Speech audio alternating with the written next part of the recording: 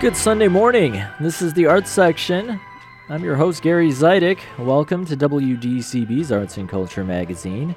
Every week we spotlight creative people, events, and ideas in the Chicago area arts community, while also fostering broader discussions on music, film, theater, and other creative endeavors. Support for the Arts Section comes from the League of Chicago Theaters.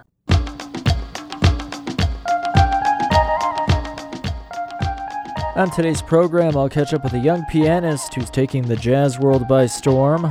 Brandon Goldberg will be in Chicago to perform with the Chicago Jazz Orchestra later this week. The Dueling Critics, Kerry, Reid, and Jonathan Abarbanel will join me for our annual holiday theater preview. Later in the show, with the World Cup upon us, I'll revisit an interview I did with the host of one of the world's most popular soccer podcasts. I interviewed Roger Bennett last year, days before his memoir came out. And I'll talk to travel writer Patricia Schultz about encouraging people to take more trips. That's all coming up. Thanks for tuning in for some arts and culture this morning. This is the sound of jazz prodigy Brandon Goldberg.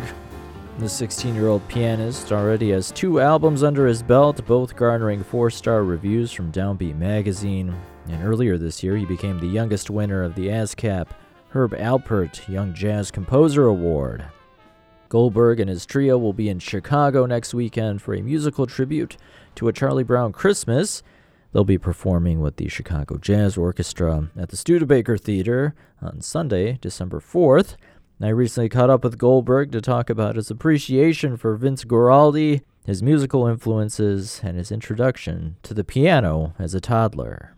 You started playing piano at 3 years old. Do you know what led you to the piano initially? So there was a piano in my house that my parents had. My mom took piano lessons when she was in middle school, but she never really stuck with it, but we had the piano in the house.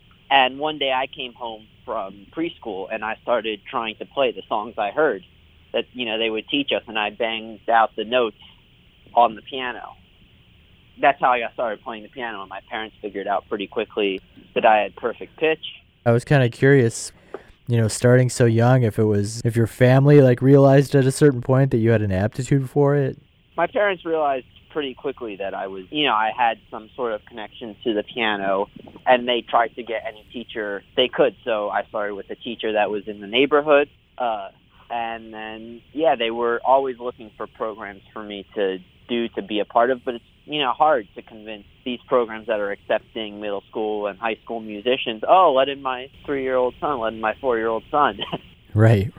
Growing up, what type of music did you like listening to? So I would listen to and play anything that my parents or my grandparents listened to and would play for me. So one of the first things that I really got into, and it's still a huge influence to me today, is Frank Sinatra. My grandparents played me a Frank Sinatra video, and I immediately became obsessed with that.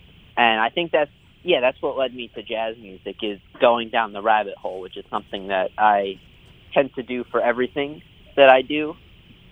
I quickly started to explore all the other Rat Pack members, and I found the Tony Bennett and Bill Evans albums one day. And then hearing Bill Evans play with Tony Bennett was I think that really opened my eyes, and it was like, wow, that's what I want to do. I play the piano. If I can play like that would be incredible. So kind of like a journey, you started listening to this, and then that led you to something else. Yeah, exactly. But still, Sinatra, to me, that's perfect music. Frank Sinatra is, to me, the greatest. That's always kind of what I come back to, a lot of the music that I play in playing jazz music. He sang all those great American songbook songs. So whenever I'm learning a new one, or whenever I'm trying to learn something else about a song, I'll always go back to his recordings. It's hard to describe how incredible he is. You kind of just have to hear it. He was definitely special. So I read somewhere that you won this ASCAP Herb Alpert Young Jazz Composer Award, which, congrats, that had to be a great achievement. Thank you. Is composing something that you've always been interested in, or that come as you got older? No, I've always been interested in composing, and I would always hear these little melodies or chords that went together, and I would always try to create songs out of that. And it's something that I was always curious about, and something that I always wanted to explore. And I've written a lot, whether that's small ensemble music that I play with my trio, or I play with a quartet or a quintet or larger ensemble works. I've written 2 larger ensemble pieces, piano and orchestra, for the Miami Symphony, and it's something that I want to continue pursuing and continue exploring. If you're just tuning in, you're listening to the Arts Section. I'm Gary Zidek. I'm talking with pianist Brandon Goldberg. He and his trio are coming to Chicago to perform at the Chicago Jazz Orchestra on Sunday, December 4th. They'll be presenting a musical tribute to a Charlie Brown Christmas. So are you a big Vince Guaraldi fan? I am a Vince Guaraldi fan, and we first did this 3 years ago, 2019, before the pandemic, with Jeff Lindbergh, the conductor of the Chicago Jazz Orchestra, and I'm really excited to be back with Jeff and playing this music again. I was thinking, for a lot of Americans, I think that Charlie Brown Christmas special is maybe their first exposure to jazz. Yeah. I think everyone recognizes the Linus and Lucy theme, and most people recognize Christmas time is here. There's something very familiar to it, something very approachable about it. So you mentioned you've come to Chicago before. Have you had a chance to explore our city? Not really. I've been to Chicago a few times, but I haven't really had a chance to explore Chicago. I was there this summer, and I went to the Navy Pier, but I haven't really been around Chicago too much. Any, jazz-related things that you're going to try to check out while you're here? If we have time, I know there's some great clubs in Chicago. There's the Jazz Showcase. Most of it's going to be in rehearsal, but I hope to check out and explore some of Chicago. It sounds like you've been to Chicago in December before, so I know as someone who lives in Miami, I was going to say make sure to pack your winter coat, but it sounds like you know what to expect. Yeah, it'll definitely be a big weather change. And then one last thing for our listeners maybe unfamiliar. You're only 16, but you've already got 2 albums under your belt, both reviewed pretty highly by Downbeat Magazine. Do you have another album in the works? What's next? So I do. So I've been playing with Ben Wolf and Aaron Kimmel for about a year now, and I've really enjoyed myself, and I learned so much from them anytime I do play with them. And we were talking about, doing something in the recording studio, and we've got 2 dates at Jazz at Lincoln Center. We've got 2 nights at their Dizzy's Club, and we'll be recording those, so we might be putting those out for release. But yes, there is a 3rd project in the works, and we're still figuring out exactly what that is. And would that be new material or covering some standards? Yeah, it'll be a combination. A lot of the music that we have been playing are, Great American Songbook songs written by Jerome Kern, Irving Berlin, George Gershwin, Cole Porter, as well as some more modern songs, songs written by Henry Mancini, Burt Bacharach, and some originals. So it's a combination of all of those. Look forward to seeing what's next. Brandon, it's been a pleasure. Thank you so much for having me. That's Brandon Goldberg. The 16-year-old phenom will be performing with the Chicago Jazz Orchestra on December 4th at the Studebaker Theater in the Fine Arts Building.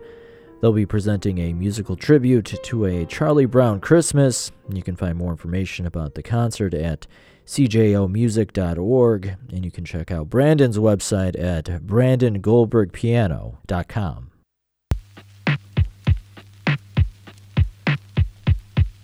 Last Christmas I gave you my heart, but the very next And you're tuned into the Arts Section. I'm Gary Zidek. Joining me remotely are the Dueling Critics, Kerry, Reid, and Jonathan Abarbanel. Good morning. Good morning, Gary. Good morning, Gary. Hope everyone had a nice Thanksgiving. Well, it's around this time every year we start to see all the holiday productions open up. And today we're going to highlight some of the Dueling Critics picks for the season. Traditionally, the holiday season has been an opportunity for theater companies and performing arts organizations to sell a lot of tickets. The past 2 Decembers have been challenging to say the least as we all attempted to navigate the pandemic. This holiday season, most area theaters are presenting some type of in-person production, and I get the sense that expectations are high that audiences will be back. But what are your thoughts? Kerry, Jonathan, do you get a sense that people will be going back to those holiday productions like they were pre-pandemic? I would hope so. I know last year things came back live, but, holiday classics like The Nutcracker at Joffrey and Goodman's annual production of A Christmas Carol had to shorten their runs because there was another surge. We're certainly hopeful that won't be the case this time. It's interesting you asked about audiences coming back this week. This past week in the Chicago Reader, our culture columnist Deanna Isaacs provided a sort of sneak peek at Theater Communications Group's new report, and it looks like there has been, there are some theaters are in trouble. Some ticket sales are declining. Subscription income has taken a dive. So we're not out of the woods yet, but I think the holiday season, it's traditionally a time when families do go out and see shows. They get together, even if they don't go a lot during the rest of the year. There's often the tradition of a family theater outing, and so we certainly hope a lot of our listeners will be taking advantage of that for themselves and also for the arts organizations. Well, absolutely. This is, I think you both know, this is what I usually refer to as the sugar plums and treacle time of year in the theater season. That it may be motivated by love and full hearts, but it's also motivated by commerce. And Kerry, what you say is true, that theaters are still on the comeback trail in terms of recapturing subscribers and single ticket buyers. And Christmas time, the holiday shows are a wonderful opportunity to do that. I would like to refer, you and I are going to rattle off a bunch of names, but I want to refer listeners to the League of Chicago Theaters website, chicagoplays.com, chicagoplays.com, which has details on every show we're going to mention, plus probably quite a number more, and you can break it down to family-friendly shows for kids, musicals, and I believe they even have a separate breakout category for holiday shows this year, and that's the place to get all the details, chicagoplays.com. I counted as I counted them up, I counted at least 20 holiday season shows. Some of them have already begun their runs. A few will, and others will start in the next week or 2 weeks. And I did not include a single Christmas Carol production or a single Nutcracker suite. So this is all just other stuff. So I think is that legally permissible, Jonathan? I don't know. Not include Nutcracker and Christmas Carol. Gary, I've always been a maverick when it comes to the holidays. Well, let's dive into it then, and I think the best place to start would be maybe the productions that are considered traditions or holiday favorites that come back every year. Probably half the shows being done are familiar, things that have been done before, sometimes many, many times, familiar and, generally speaking, family-friendly fare. A lot of musicals, holiday musicals. Drury Lane, Oakbrook is doing Elf, the popular musical. Marriott, Lincolnshire Theater is doing A Christmas Story, another popular musical. The Paramount Theater out in Aurora is doing The Sound of Music. Not exactly a Christmas story, but very much a family-friendly musical. So there is a lot of familiar stuff out there, including, Kerry, I think you've been following this. There are a couple of productions of It's a Wonderful Life this year, right? Right. I would say It's a Wonderful Life, presented in a live radio staging format, is almost as popular a tradition now as A Christmas Carol. American Blues Theater has done theirs several years in a row. If you've never seen it, it's quite enjoyable. They do things. You have a live Foley operator, sound operator on stage making the live sound effects, and that's every bit as much a part of the show as the actors who are, delivering the story. They do, little tributes. It's all kind of in the idea that you're watching this unfold live in an actual vintage period radio studio in the 1940s. So they'll do little, telegrams, shout-outs to people in the audience. In the past, they've offered cookies and cocoa. I'm not sure they're doing that yet with the COVID, still being among us. It's a really, really delightful, heartwarming show. This year, they're offering special tributes to teachers. If you go to the American Blues Theater website, you can read some lovely, lovely memories people have written about their favorite teachers, and there's a chance for some of these teachers to receive free tickets. So I think that's, speaking of people who are heroes during the shutdown, I think that's a very nice way. In the past, they've done it for people in the military, so it's a very community-based kind of feeling. I know Glenview Theater in the suburbs, Oil Lamp Theater, has also presented live radio version of It's a Wonderful Life. So if you're up around that area and don't want to come all the way down to Wicker Park, that's another option for you. Yeah, and both those productions are already up and running. American Blues, I think, runs through December 23rd, and the Oil Lamp Theater in Glenview, their production runs through December 30th. Kerry, what about I said I haven't counted any Christmas carols or Nutcracker suites. Did you find any? One or two, yeah. I am planning on going tomorrow to see the opening of A Christmas Carol to Goodman. It's been a few years. Larry Yando is returning as Scrooge. If you've never seen him, he's wonderful in the part. I don't know that they've changed a whole lot, but they do interesting things with the casting here and there, and it is definitely sort of the flagship production of that particular story. It is what I refer to as the mother of all Christmas. Yes. In Chicago. And I have to say, every time I see Larry Yando, I just find he finds new ways to keep it fresh, and I think there have been no shortage of wonderful Scrooges from the late Bill Norris to Tom Mula, but Larry is definitely a fine person to be continuing that tradition for now. I'm not sure how many more years we'll want to do it. If you've never seen him, do take advantage of the fact that he's in it. But there's also Manual Cinema as Christmas Carol, which I think you and I covered, Jonathan, when it was done virtually during the shutdown. Yes. It's returning in a live version at Riders Theater. If you've not seen Manual Cinema, they use shadow puppets, projections, music, paper puppetry, all different kinds of visual and oral elements to convey the story. Now, I'm not sure if it's going to follow the same sort of trajectory as the story that they did virtually, which is very much about a woman mourning the loss of her husband from COVID and kind of being shut down in the shutdown. So I don't know if the narrative is remaining the same. But one thing you're always sure of with Manual Cinema is that you will have a visual treat. So if you're up for a trip to Riders Theater, I think that might be a little bit more of an offbeat way to experience the story. There's also another suburban version at Metropolis in Arlington Heights. And Drury Lane, in addition to running Elf, their youth matinee, family matinee presentation of A Christmas Carol, which has been running for a long time, it has returned. I was joking beforehand. I remember taking my nephew to see that show a million years ago, and now he just let us know that he's moved in with his girlfriend. So, families grow up, boys grow into men, but A Christmas Carol remains constant. What about some shows? Sometimes people ask us, can I take my young kids to a show? And you and I try to give a heads up if we think something is not for 6 or 7 or 8-year-olds or 10-year-olds. But I'm talking about those who are 2, 3, 4, the real toddlers. And there are a couple of holiday season shows that are specifically designed for kids that young and appropriate for them. One is at Chicago Children's Theater, and it is it's become an annual production for them. It is the Beatrix Potter Holiday Tea Party, and it is an interactive thing, and I believe there is hot chocolate or cocoa and treats, and it is designed for children ages 2 to 6.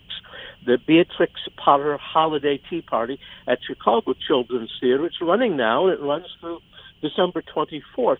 And we should mention that a lot of theaters doing holiday season shows, such as this, do them, have matinees or extra matinees during the holiday season to accommodate families and children.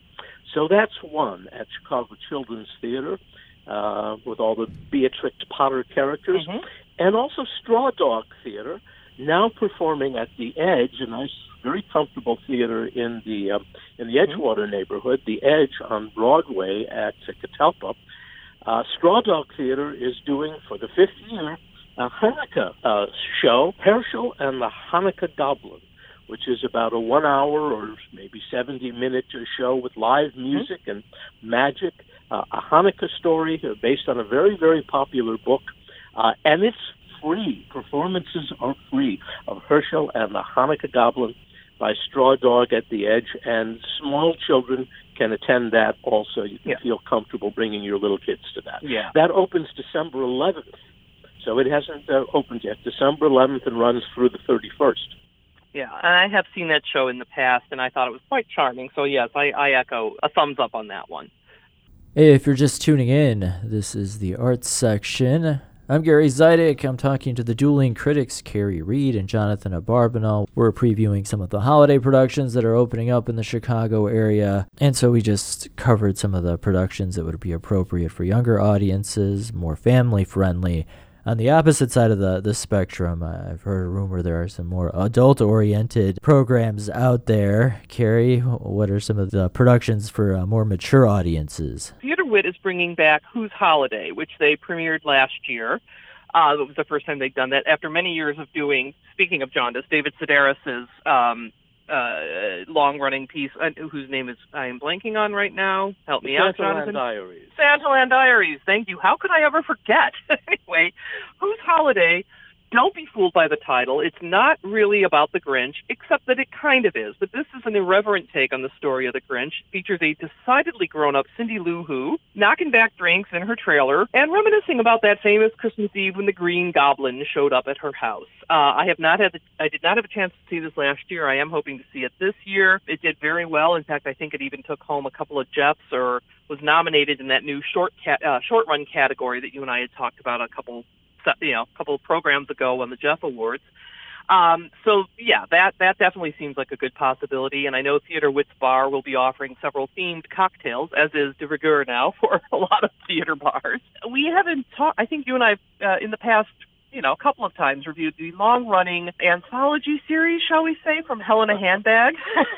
They're a spoof of the Golden Girls, and this time they're doing a holiday spoof subtitled The Obligatory Holiday Special. So they've definitely decided to lean into it and grab some of that cash cow.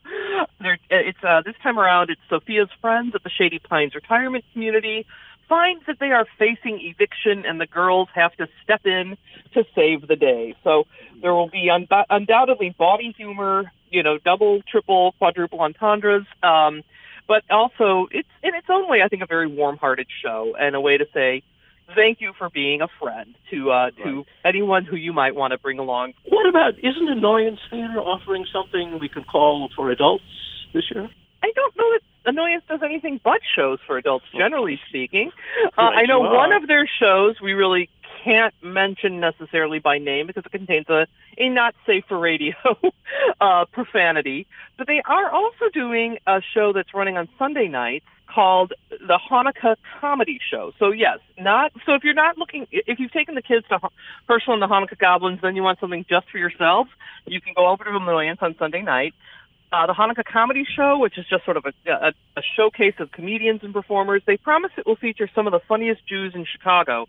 Jonathan, if you're not in the lineup, then I'm going to think that that's a case of a case of false advertising. But nonetheless, every Sunday at 7 p.m., starting this Sunday, and then running through December 18th. Okay. What did they call that one? A Hanukkah Comedy Show. Just pretty generic, but it says it's open to everyone except children. They specifically say it is not for children in the description. So it's about an hour of sketch comedy, true stories, a way to, get away from the dominant cultural paradigm, if you will, for about an hour on a Sunday.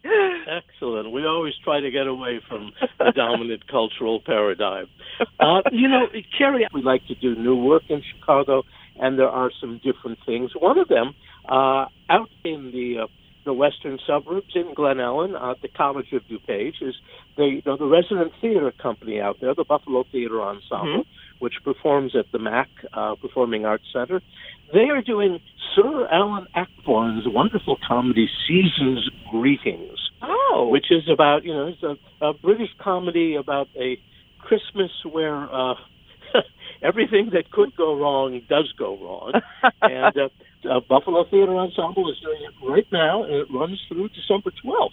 Oh, another show that is not specifically holiday-related, but definitely feels holiday-related, is Twelfth Night. Midsummer Flight, who usually performs outdoors, Shakespeare Outdoors, free performances in the parks, they're returning to the beautiful Lincoln Park Conservatory for their production. That's running December 1st through the 18th. I have seen the show before, so it's a lovely opportunity to see this terrific, fun, gender-bending Shakespeare comedy in the environment, not just of the conservatory itself, which is always beautifully decorated for the season, but if you have time, you can also take a stroll through Lincoln Park and maybe enjoy some of the Lincoln Park zoo lights when they're up and running. Caroling with the animals, I think they call it at Lincoln Park Zoo. That's yes. absolutely right. Yeah. We also know that there is a world premiere of sorts at Northlight Theater, which has been doing for several Christmas seasons in a row a take, as it were, on Jane Austen's Pride and Prejudice, or at least featuring the characters from Pride and Prejudice, especially Georgiana and Kitty. And this is a world premiere, but it's certainly inspired by the Jane Austen novel, Georgiana and Kitty, Christmas at Pemberley, at Northlight Theater, still performing in Skokie, and running now through December 24th. Right. And if you're interested in circus arts, and who isn't really, A Magical Cirque Christmas has a very short run from December 6th to December 11th downtown at the CIBC Theater.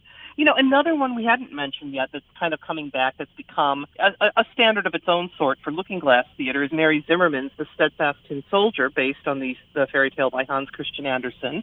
Now, I don't think that show involves the same amount of circus arts that perhaps we've seen with other Looking Glass shows, but there's definitely a lot of great puppetry from the Chicago Puppet Studio, music, and all telling this tale of imagination about a toy soldier and his love for the paper ballerina. That's also very much a family-oriented show, so that's you're looking again for something that's not super specifically Christmas, but definitely family-oriented. That might be a good one to put on your dance card, as it were. Indeed.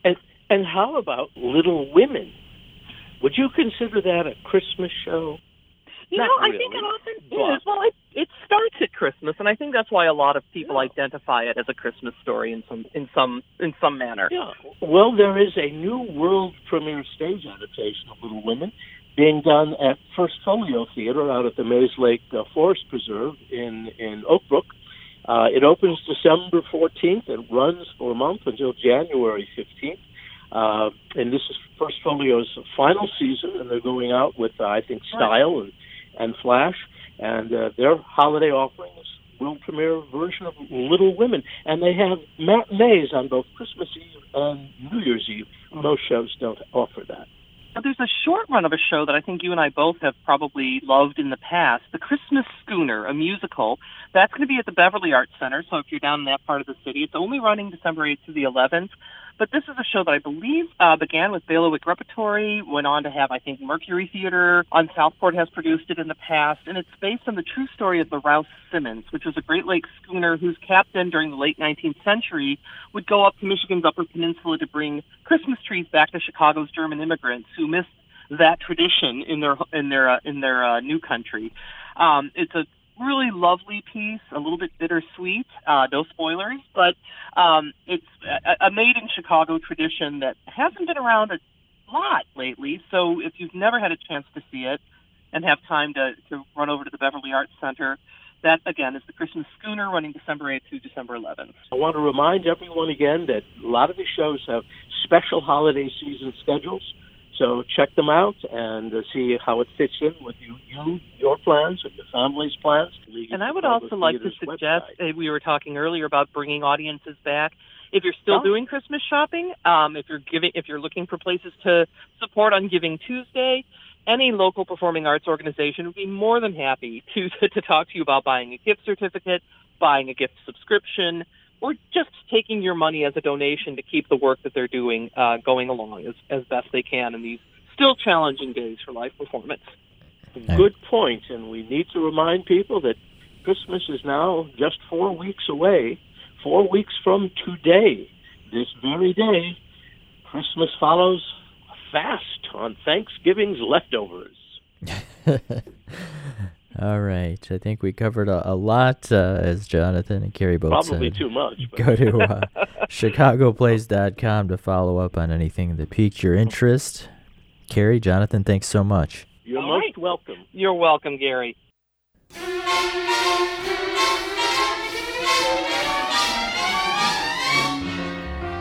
Come fly with me, let's fly. I'm Gary Zidek. You're listening to the Arts Section. Lots of people are traveling this weekend. But even beyond the holiday, more Americans are traveling for leisure. According to a recent report released by the MasterCard Economics Institute, for the first time since COVID essentially halted leisure travel, the number of trips being taken has returned to 2019 levels. According to the report, if flight bookings continue at their current pace, an estimated 1.5 billion more passengers globally will fly in 2022 compared to last year. New York Times best-selling author Patricia Schultz has written about travel for decades, but she was cooped up just like the rest of us in 2020 and parts of 2021, and it was during that time when she wasn't able to travel that she came up with the idea for a new book. It's titled Why We Travel. I caught up with Schultz to talk about the new book and her thoughts about travel in general. You've written extensively about travel in your career. For this new book, what was the starting point? Well, the starting point really came around during the pandemic, as so many of us found ourselves with an unprecedented amount of free time. And I was being very stationary for the first time since I could remember, not really going anywhere except from my computer to the refrigerator and back again. And I was not traveling and feeling kind of glum for the world and for the situation and for all of the news we were being bombarded with. But I think it was that moment when everybody realized that there are no guarantees. Now things are lifting and improving and people are being able to resume a good degree of life as we knew it. And in my world, that meant traveling again. And I just took a more reflective look at why travel was important to me and to everyone, and why is it that we love it so much, and what does it bring us and guarantee us? Because it is kind of a guarantee that if you make the effort and the time and spend the money to make that trip happen, then you're pretty much assured of coming back having had maybe not a life-altering trip, but certainly one of great value and great memories, great life memories and great experiences. And with the people you meet along the way as well, not just the destination per se, but as a package, the whole 9 yards. I've never really had a bad trip. A bad trip is always great experience, as they say. The book explores all aspects of why, and I think it's going to serve as a reminder to many of us of why travel has always been important and why we should do it as much as possible now that we can again. There's these little anecdotes written by you about your travels, so it's almost kind of like a tease of a memoir from your travels. Yeah, I guess it is, and I never thought about wanting to or needing to write my memoirs, except that people kept asking me these, same questions. Well, did you go here, and what was it like, and what happened to you, and seemed genuinely interested in how to make it happen. Or I always get this comment about how I want your life. One of the quotes in here is about how I always thought, this is not so much my own thoughts, but certainly close to what I used to think, is that I always thought that, I always knew that I wanted an exciting life, and I was waiting for somebody else to make that happen, when in fact you need to do it yourself. We are our own architects of our own lives. Nobody's going to walk that road for us, and nobody's going to explore that path for us except ourselves. And whether you do it alone, as I was mentioning before, or you do it in the company of a small group of people or 3 generations of your family, I think that experience that comes from it is invaluable. So a lot of these anecdotes come from a lot of my solo travels, because that often is when stuff happens, and in the most positive and wonderful way, because you kind of put yourself out there and you rely upon the kindness of strangers, and almost always it turns out to be a memorable experience. And other tips and hacks and suggestions, everything from how to pack to defensive packing as well. For example, I always go the extra inch to make sure that if anything happens, I'm prepared, whether you're out there alone and you need to be, triple safe, or if you're with others. When you lose something, that's always enough to ruin your trip or at least set you back a few hours. So I make copies of everything. I make sure people have copies. I make sure I'm covered. I make sure I have addresses. I make sure that people know where I am to some degree. Back in the day, I remember leaving for weeks and weeks at a time, and my poor parents, I'd have to stand in line at the post office with a bag full of quarters in order to be able to call home for 2 minutes and try to explain to my mother just where I was in the world and when she'd be hearing from me again. So things have changed a whole lot. I think it's easier to travel now, and I think a lot of these destinations are more accessible to us now, and more easily so. There were times when it would take you forever and a day to get from here to there. And now in 9 hours on a plane, you're in a foreign country that, as a younger person maybe seemed totally unrealistic and impossible. And now suddenly there you are and, ready for the time of your life.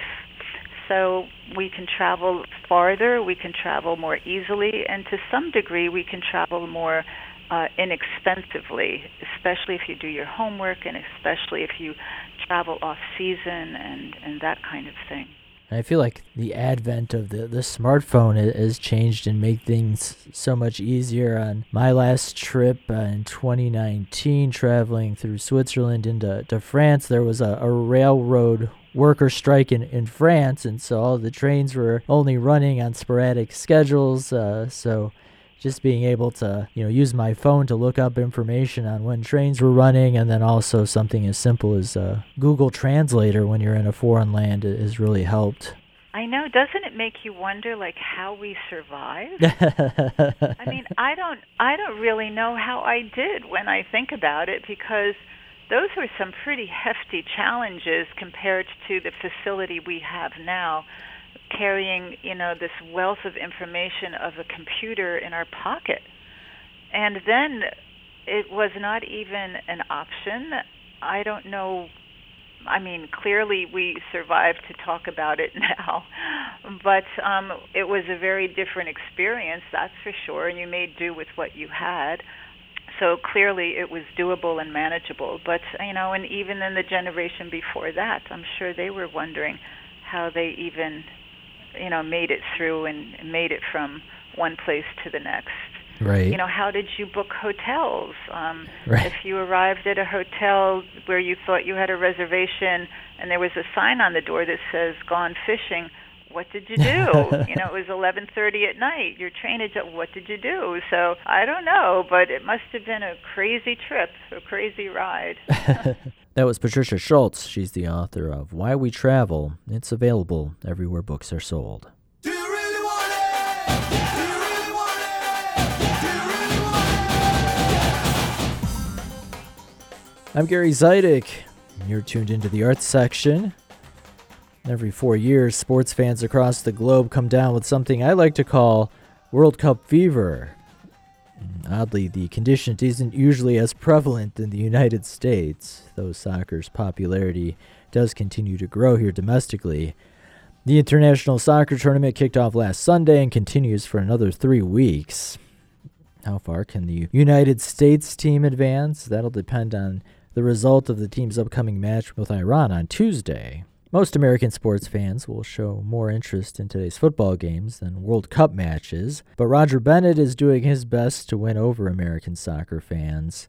Who's Roger Bennett? The Liverpool native is known to millions of soccer fans as one of the co-hosts of the popular podcast and now TV show Men in Blazers. Bennett is in a unique position to communicate with American sports fans because, while he grew up watching soccer in England, he also has a tremendous love of American sports, especially football and baseball. In fact, he's a diehard Bears and White Sox fan.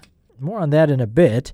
Bennett's love for all things American inspired him to write a book last year titled Reborn in the USA, an Englishman's love letter to his chosen home. The memoir offers a funny, heartwarming portrait of an English lad who grew up fascinated with American pop culture. Bennett writes lovingly about what the United States represented to him as a young person trying to figure himself out in northern England. And while Bennett currently calls New York City home, his first American love is actually Chicago. Bennett is a big Bears and White Sox fan who loves Pequod's Pizza. He lived in Chicago for 4 years after he made the life-altering decision to move to America after college. I had a lot of questions when I caught up with Bennett last year to talk about his book, his love of American culture, and what turns out to be a lifelong connection to Chicago. So your book, Reborn in the USA, isn't a traditional memoir. It's really a very personal love letter to America. And that connection to the U.S., I guess, can be traced back to your great-grandfather wanting to immigrate to the States. My great-grandfather was in Ukraine, a butcher, fleeing like millions in the early 1900s. And he wanted to move to the great city of Chicago, then the hog capital of the world. And the myth of my family is that when the boat docked in Liverpool to refuel, he saw the one tall building on the Liverpool skyline, thought he was in New York City, and got off the boat at the wrong stop. And so we were marooned in the northwest of England rather than in the promised land. And Liverpool, where I grew up, a magnificent city, but at a very dark time. The north of England fell apart culturally, economically. The coal mills, the coal pits, the steel mills, the cotton mills shut down, and Liverpool, a port city, had no purpose anymore. Unemployment soared. There was a real darkness, a heroin epidemic in the city, and I survived by telling myself I was an American trapped in an English boy's body, and I inhaled every book, movie, television show, record, album, Chicago Bears, just the pursuit of sport, and ultimately Run DMC and Tracy Chapman. They all gave me a sense of a world that could be lived in color, whereas mine was lived in black and white. And my intention was to document it. The book is a love letter, I hope, to America at a time when our nation could really do with one. So I'm coming to you from Chicago, and there are so many Chicago connections in the book, so I want to talk about them. So you referenced your great-grandfather. He left his native Ukraine with a plan to move to Chicago, and as you referenced, he accidentally gets off in Liverpool. So we think of immigrants, especially from Europe, coming to the U.S. and wanting to go to New York. Why did he want to go to Chicago? It was where butchers, as their Disneyland. It was the hog capital of the world, and so this family sensed that when Liverpool was a dark place, when life was full of challenge. I was very close with my grandfather, who was also a butcher. And he would take off his mantelpiece a cheap tourist tchotchke, the Statue of Liberty, which I have in my hand as I speak to you. It's now on my desk. And he'd look at it and be like, we should have lived there. We're meant to be. We're meant to be in America. We should have lived in Chicago. And so I inherited that sense that, whenever things were bad for me and life was in Liverpool at the time, it was full of challenge. I just said to myself, I'm not meant to be here. We're meant to be in Chicago. And I taught myself into believing it. And I've realized through this book that it's a very universal experience, that when you're a teen in particular and you're full of urges that you don't understand, you do make believe, you romanticize other places. A lot of Americans romanticize England. They love the Smiths. They think they wish they were in Manchester or in London or the Beatles in Liverpool. And so that's a very universal theme. And the one thing that is different is that I didn't just dream about it. I acted upon it and ultimately wanted to tell the story of what it feels like to become a new American and just take nothing about America for granted, which I think is really important in our time and our day.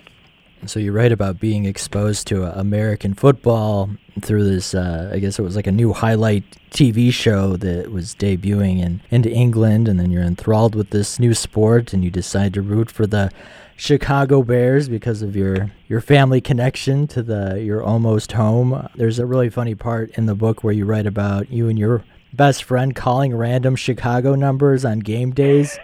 So you're just hoping to get someone on the phone and get some updates? Yes. I mean, I was a English football mad individual. Liverpool is football crazy in the same way as Indiana's high school basketball crazy.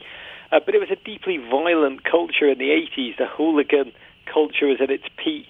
And in 1982, the NFL started a broadcast on it as a 1-hour show which crushed together all of the highlights of the NFL from the previous weekend. It would run every Sunday night, but the games would already be a week old. But in the pre-internet era, we had no idea. We didn't know what the scores were until it aired. There was no way of finding out. And the Chicago Bears, I pledged allegiance to them because of my great-grandfather. My timing was unbelievable. This team who'd been just full of self-loathing and self-sabotage. They'd largely frittered away the career of the greatest human being to ever pull on a Bears jersey, Walter Payton. And then late in his career, somehow, they pulled it together, rebuilt themselves into a swaggering collective who biblically smited all comers, trash-talking, swaggering along the way. Teenage Rog watching this, teenage me, I looked at it and I said, it's possible. They rewrote their own history. It's possible to change what you are. If they can do it, I can do that too. And I delighted in their Super Bowl season. And the one frustration pre-internet was I couldn't work out what was happening as the games were going on. So me and my best friend, we ultimately both moved to Chicago together right after university. But back then we were teenagers. I would go round to his house. I'd never dream of doing this in my own. My dad would have killed me. And when we knew the Bears were playing Sunday, we would pick up his phone in his bedroom and just call random 312 numbers. And God bless you, Chicagoans, because you would answer, and random strangers would happily give us our own personal broadcast. For like 20, 30, 40 minutes at a time, we'd have some wonderful Chicagoan taking pity on these two passionate strangers. They'd be like, Jim McMahon's dropping back. He fires. He finds Willie Gold 20 yards, 30 yards. Willie Gold stopped at the 50-yard line, and we'd get our own personal commentary at great cost, I should say, to my friend's dad, who had to pay the bill for these long-distance calls. But that is how I followed the Chicago Bears Super Bowl season, and it was magnificent. Oh, man, that is hilarious. I was debating telling you this. I love Chicago. This is where I grew up, but I'm a Green Bay Packer fan, so we differ there.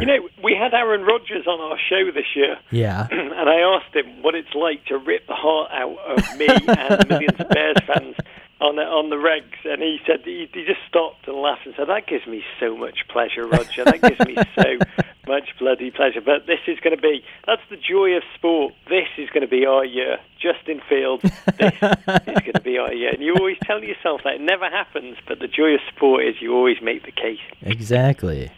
Your next interaction with Chicago came as a teenager in 1986. You spent a month with a North Shore family. I think it was Northbrook.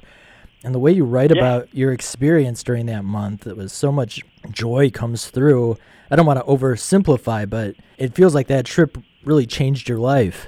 You can oversimplify. It absolutely did. I had a pen pal, young listeners, before the internet, used to write letters to strangers in foreign lands, and I met a Chicago and a wonderful man, Jeff Owen, and his family in Northbrook. We corresponded through the Bears Super Bowl season. We are the Bears, shuffling crew, shuffling on down, doing it for you. We're so bad, we know we're good, blowing your mind like we knew we would. You know we're just strutting for fun, strutting us. And I was probably the only English person who owned a 7-inch vinyl copy of the Super Bowl Shuffle. I had an enormous Chicago Bears foam finger, which I was very proud of. And I would send him Everton Football Club, Premier League, or before the Premier League, English football tchotchkes in the opposite direction. And at the end of the year, he invited me over. He said, come and have a summer here in Chicago with me. And I'd hardly ever left England. It was as if he'd said to me, come to Mars with me. And I was blessed to have the opportunity to go. It was the greatest summer of my life, on the beach in Glencoe, meeting real Americans, living a life in the area John Hughes had used as his canvas for pretty well every movie he ever made. And it was delirious. When Ferris Bueller's Day Off came out shortly after I returned. Life moves pretty fast. You don't stop and look around once in a while, you could miss it. It didn't seem like a comedy to me. It seemed like a documentary of how I'd spent my time going to the bleachers at Wrigley Field and sneaking beers, going to the Art Institute of Chicago, inhaling Pequod pizza, Carson's ribs. And it was a magical experience, which was capped off by meeting the Chicago Bears themselves. The one devastating part of my time in Chicago was by fate. My heroes had actually gone to London to play in a game, the first ever game in England against the Dallas Cowboys. So I was where they should have been. They were where I normally was. we'd merely swapped places, and I found that absolutely torturous. And then during the game broadcast from Wembley Stadium, the broadcaster said, and the Bears will be returning right back to Chicago after the game to begin their preseason. And I turned around to my hosts and I said, we have to go and meet them. And God bless them. God bless them. They were like, sure, as if it was the normal thing to do, to get up at 3 o'clock in the morning and drive to O'Hare Airport and wait for the Chicago Bears to return from England. And they did. Mike Ditka crashed through the international arrivals doors first with his cigar, shouting, these men are your heroes, leave them alone. And I just fired off my flash in his face. And one by one, they all came out. I got to meet Walter Payton. I document all of this in the book, this full story. But meeting the great Walter Payton, who was as sweet in real life as his nickname belied. And then William Refrigerator Perry, the face, the carnivalesque face of that team, bounded out. I was 15. He put his arm around me, pulled me in close, and whispered into my ear. He said, dream big dreams, kids. I did. You can too. Which now I work in sports, I know is an amalgam of every cliche every athlete just tosses off the kids that they want to get away from. But back then, I turned around and said, oh my God, the Fridge himself has told me to move to Chicago. And I swore right then and there, because of him, I said, make that dream real. And then the rest of the book is about how I followed up, and I owe the Fridge just an enormous debt of thanks. And then in the epilogue, you reveal that you moved to Chicago after college, which you referenced a little bit ago, and lived here for 4 years. What were those years like? They were deeply formative. I moved to Chicago. I mean, Tracy Chapman's album came out, and her message of, if you do not like where you are, be a person of action, make bold changes, get out while you can. That was really the capper.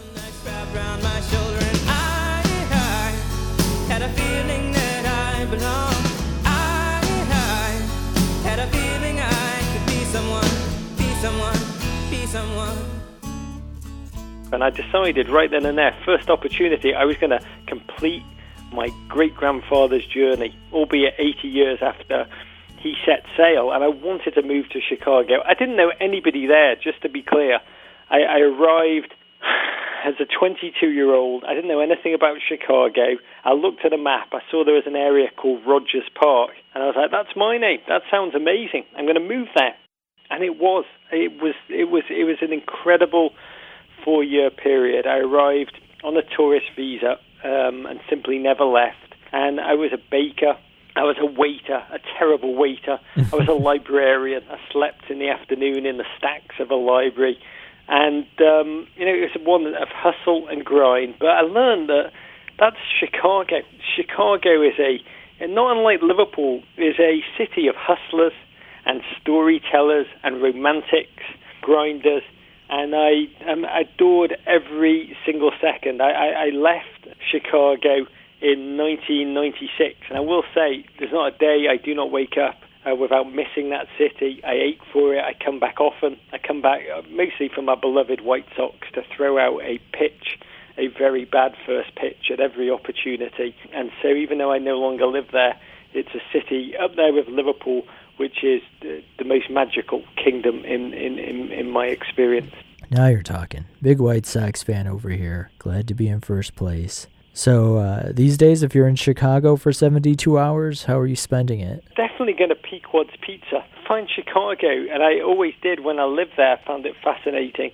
It's just the most fluid city that I'd ever lived in, where the neighborhoods are completely transitioning, constantly reinventing itself, adding new layers of history. It's a city that I just adore walking around. It's a city that the stories it tells itself about itself are genuinely and remarkably fascinating. So to walk around Chicago is to feel alive. I remember one night going home from on the L, I think I'd had a long night at the Hop Leaf, which was just a joy and a wonder. And I walked onto the L tracks.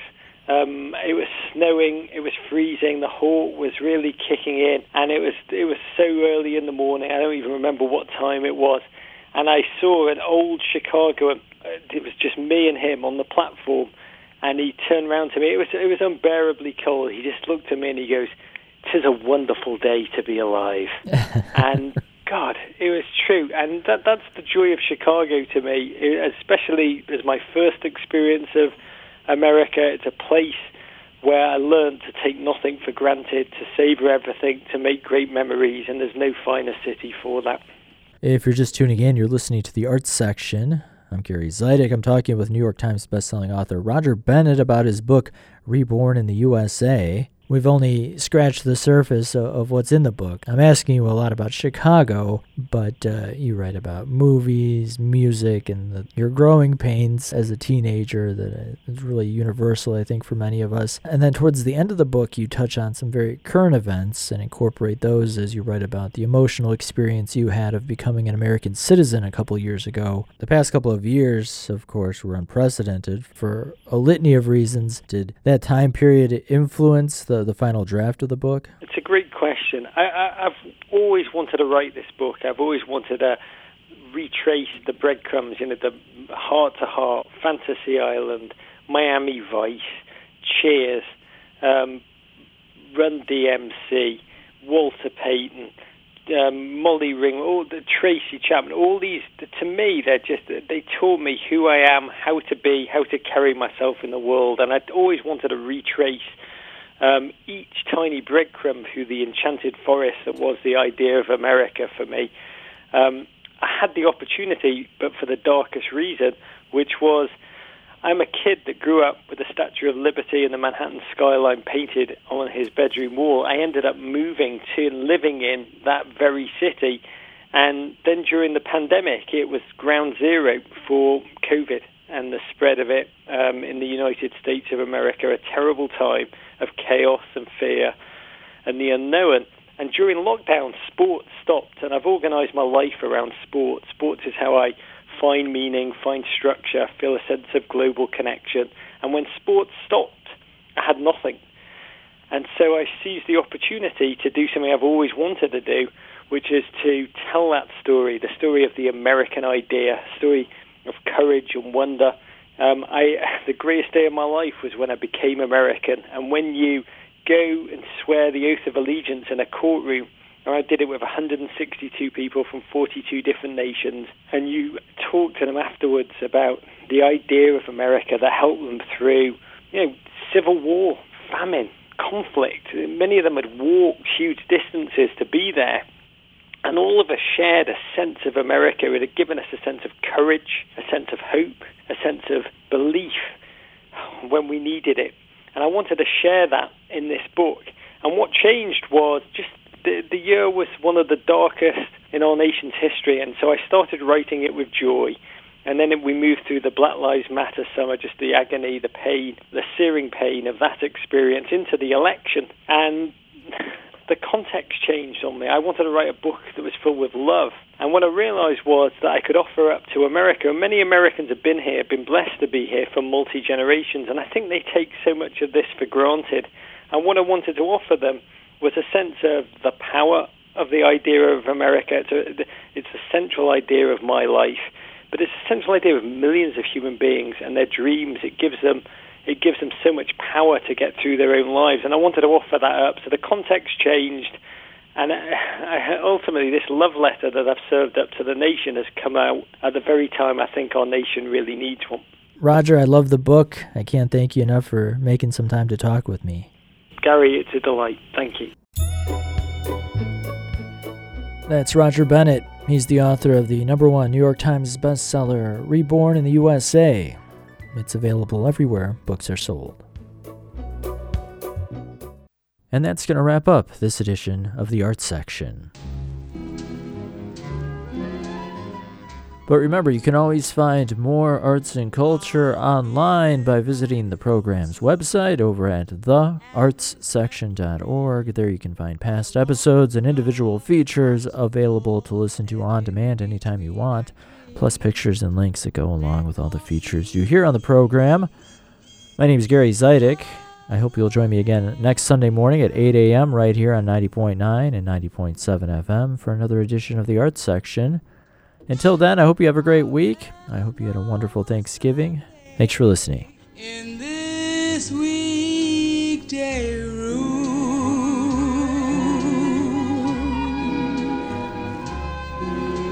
I'm talking to the shadows, 1 o'clock to 4, and Lord, how slow the moments go when all I do is pour black coffee. Since the blues caught my eye,